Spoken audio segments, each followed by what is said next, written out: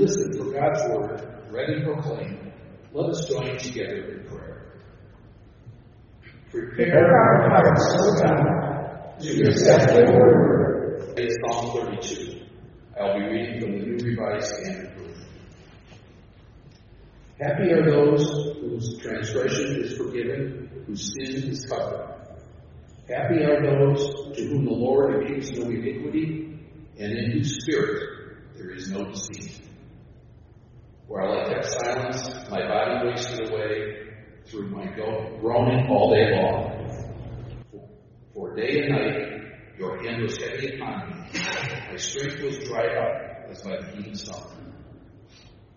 Then I acknowledged my sin to you, and I did not hide my iniquity. I said, I will confess my transgressions to the Lord, and you forgave the guilt of my sin. Therefore let all who are faithful offer prayer to you. At a time of distress, the rush of mighty waters shall not reach them. You are a hiding place for me. You preserve me from trouble. You surround me with the glad cries of deliverance. I will instruct you and teach you in the ways you should go. I will counsel you with my eye upon you. Do not be like a horse or a mule without understanding, whose temper must be curbed with bit and bridle, else it will not stay near you.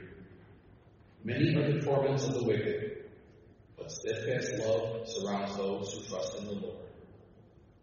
Be glad in the Lord and rejoice, O righteous, and shout for joy, all you upright in heart. The word of the Lord.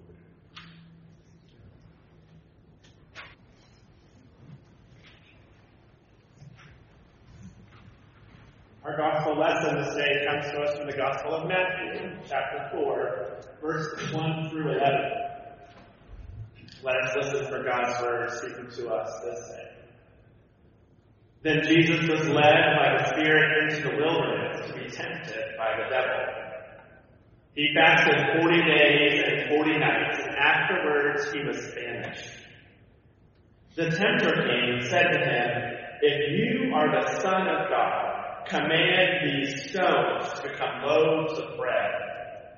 But Jesus answered, It is written, one does not live by bread alone, but by every word that comes from the mouth of God. Then the devil took him to the holy city and placed him on the pinnacle of the temple, saying to him, If you are the Son of God, throw yourself down, for it is written, God will command the angels concerning you, and on their hands they will bear you up, so that you will not dash your foot against a stone. Jesus said to him again, It is written, Do not put the Lord your God to the test. Again, the devil took him to a very high mountain, and showed him all the kingdoms of the world and their splendor. And he said to him, All these I will give you, if you fall down and worship me. Jesus said to him, Away with you, Satan, for it is written, Worship the Lord your God and serve only the Holy One. Then the devil left him, and suddenly angels came and waited on him. Friends, this is the word of the Lord. Thanks be to God. Lent. It is such a short word, but for some it just feels really, really heavy, right? For some it still feels kind of new, but for those who grew up in Catholic households or in strong Catholic communities, that word Lent conjures up memories of the Stations of the Cross, self-denial, or tuna surprise casserole. As I have said, I did not grow up in the church, but went with my neighbors to Catholic Mass a lot. And in the season of Lent, you could always smell that tuna surprise casserole drifting up and down the street. and I was grateful that I was not a church-going person. So I'm not sure why Lent feels so heavy. Maybe it's the deep purple paraments that we wear and have in worship, but if I think about it, we also see purple in Advent, which is quite hopeful and joyous. Maybe it's all the talk of repentance that we get. But again, we talk about repentance a lot in Advent as we're preparing for the birth of the Christ child. So maybe it's the tone of worship. You'll notice that during Lent we don't say none of that during Lent. And the biblical themes that we encounter move us along the road to those crowds that will eventually be looking for to help Jesus to enter Jerusalem. Those same crowds that turn into jeering cheers as Jesus makes his way to the cross. So in Lent, we're headed towards Calvary. In Advent, when we see the same colors, we're heading towards a manger and a baby. To be fair, Lent was not intended to be a time for Christians to hear all of the bad news that precedes the good news of Easter. It is intended to be a time of grace, when the people of God reflect on their mortality and their sin, but also upon the creative and redemptive power of God. Lent is to be a time which inspires disciples to rededicate themselves to the way, the truth, and the life that we find in Christ. I was always taught that Lent comes from the same word, the same root of the word for length, and refers to the lengthening days of spring. So as from now until Easter, we'll get more and more sun. If you're like me, we already have flowers coming up in our yard, which we think will be killed by snow. But length, we're getting more and more hope as we approach Easter. But many now believe that Lent probably derives from the same word, derived from the word latare, which means to bend. So think about that. Lent is a time to bend our minds, our wills, our very selves to the way of Christ in the world once again. Lent, to lengthen, or Lent, to bend. To bend those things in ourselves that have separated us from God and from one another. To bend into the love and grace of God at work in our lives. Lent is a human construct. It's not a thing that you will see in the Bible. You don't hear Paul talking about it's the season of Lent. Prepare, give up. So where did Lent come from? Barbara Brown Taylor, one of my preaching goddesses, I love her. Probably shouldn't say goddess. Barbara Brown Taylor gives a wonderful description of how Lent came to be. She says, for many years after Jesus ascended into heaven, his followers lived as if he was returning tomorrow.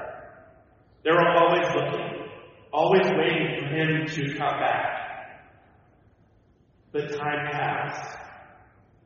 And then more time passed. And that cloud that carried Jesus away did not come back. Jesus did not show up. He did not make that return trip as quickly as all of those disciples thought that he would. So in that time, the church folks decided that there really was probably no contradiction between being comfortable and being Christian. And before long, it was hard to pick the Christians out from among the population at large. They no longer distinguished themselves by their bold love for one another. They did not get arrested for advocating for the poor. The Christians blended in. They avoided the extremes. They decided to be nice instead of being holy. After too many years had passed, the church realized it had wandered down the wrong path on its journey of faithfulness. So the church had to dig deep into their faith story to help them recover who they were and what they were called to be in the world. They had to clear the dust off of their biblical stories so that they could open their eyes to what they were supposed to be. And when they did that, they discovered that the people of Israel wandered in the desert for 40 years. That Moses sat with God for 40 days and 40 nights. And finally, Jesus fasted in the desert for 40 days. So there it was, 40. The church announced a season of Lent, 40 days between Ash Wednesday and Easter. Sundays don't count in that. Sundays are mini Easters. So 40 days, a time for Christians to bend ourselves once again to the will of God.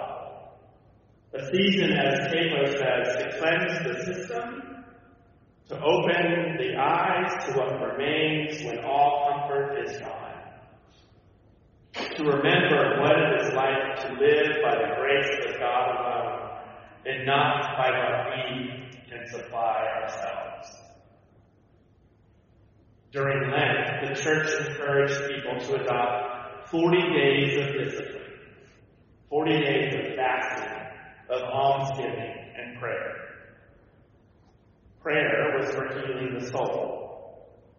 Fasting was for healing the body. Almsgiving was for sharing, which heals the community. 40 days of discipline to take care of mind, spirit, and relationship. So here on the first Sunday of Lent, our biblical narrative places us with Jesus out in the desert after he had fasted for 40 days and 40 nights, healing our bodies as we prepare for this journey ahead. Where this story falls in the Gospel of Matthew, Jesus had just been baptized. And from those banks on the Jordan River, we are led by the Spirit out into the barren desert to fast and pray. Concerning this passage, a noted preacher, Fred Craddock, writes, this account directly spoke and speaks to a church whose own faithfulness is forged again and again in the desert. In other words, members of the early church understood what it was to find themselves in the desert and understood the nature of temptation that happens there. Do you think Rocky River knows what it's like to be in the desert? To be out in nothingness, in the great beauty that the desert has to offer, but also out in the harsh elements, the heat, the aridness, the longing. Do we know what it means to be in the desert and to be tempted? My best guess is yes. Yes, we know what it is to be in the desert. We know what it is to be tempted. We know all too well what it means to be in the dry places of life. What it means to feel parched, yearning for something more, for something new, for the newness that comes from God. We know what it means to experience those deep, dark nights of the soul when all feels lost and alone. We know what it means to lose perspective and hope. And at the same time, we know what it means to feel desire to be comfortable, to feel the desire to be accepted, to go along with the crowd, to blend in and be nice instead of being holy, instead of living more fully and passionately into who we have been called to be. We can't help but know this tension, because we are people who have a deep passion for justice. We are people with a deep passion for righteousness. But we live in a society and increasingly in a world that encourages our own self-indulgence. In a world that wants us to focus on ourselves, to treat ourselves, to pamper ourselves. We live in a world that tells us we deserve the best and you should expect nothing less. That is exactly what the tempter was doing with Jesus in today's passage. If you are the Son of God, command these stones to become loaves. If you are the Son of God, throw yourself down. In other words, if you are the Son of God, why are you out here in nothingness, in the middle of the desert, hot and tired and famished? You are the Son of God. You are special. You deserve nothing less than the best. The devil in this text, and we all have personal feelings about what the devil looks like, but we'll leave that for another day when the interim's here.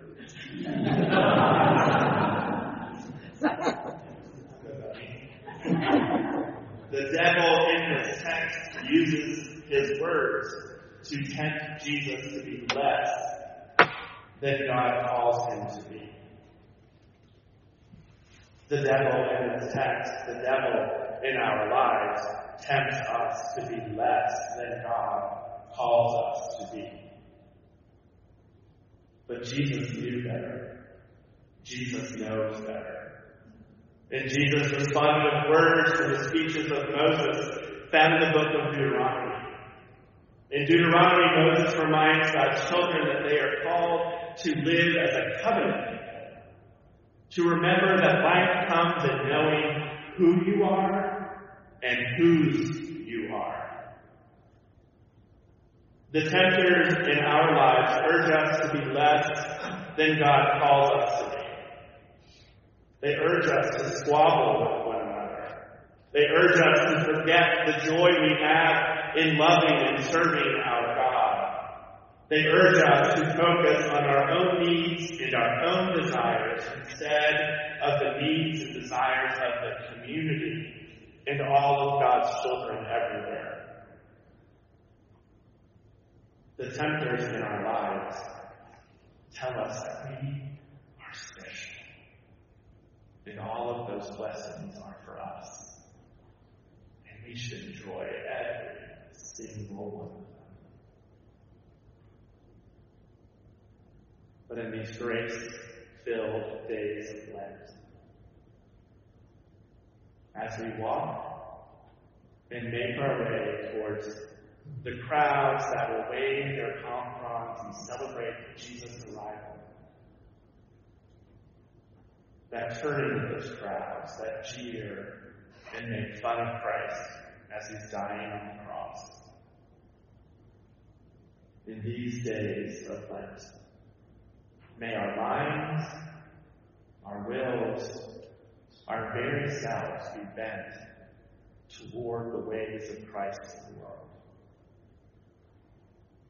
May we remember who we are and whose we are, so that the blessings we enjoy that God has so richly given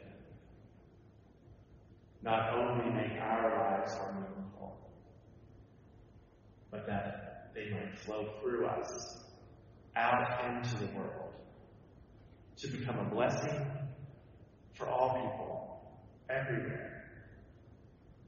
That a world that is living in a parched and dry place may experience the bounty, may experience the loving, flowing rivers of God's justice and God's peace and God's love flowing through their lives. In these days of Lent, may we remember that we have been blessed not for our own purposes, but for the purposes of God at work in the world. May we remember that we have been blessed to be a blessing in these desert times.